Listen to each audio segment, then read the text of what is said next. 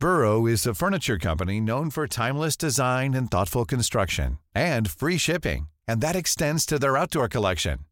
Their outdoor furniture is built to withstand the elements, featuring rust-proof stainless steel hardware, weather-ready teak, and quick-dry foam cushions. For Memorial Day, get 15% off your Burrow purchase at burrow.com/acast, and up to 25% off outdoor. That's up to 25% off outdoor furniture at burrow.com/acast. Welcome to This Date in Weather History for Saturday, May 15th. I'm AccuWeather.com's Evan Myers. During the late afternoon and early evening of May 15th, 1968, 5 tornadoes, 2 F1s, 1 F2, and 2 F5s occurred in Iowa. These tornadoes were part of the May 15th, 16th, 1968 outbreak, with a total of 39 tornadoes, which impacted 10 states: Arkansas, Illinois, Indiana, Iowa, Kansas, Minnesota, Mississippi, Missouri, Ohio, and Tennessee.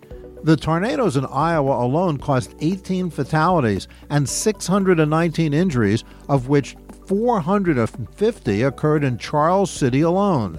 The huge tornado, approximately a half a mile wide, passed directly through Charles City from south to north. The tornado destroyed 372 homes and 58 businesses.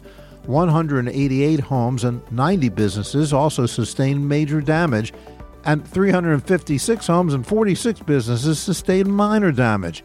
8 churches, 3 schools were damaged or destroyed. The police station was heavily damaged, and 1,250 vehicles were destroyed.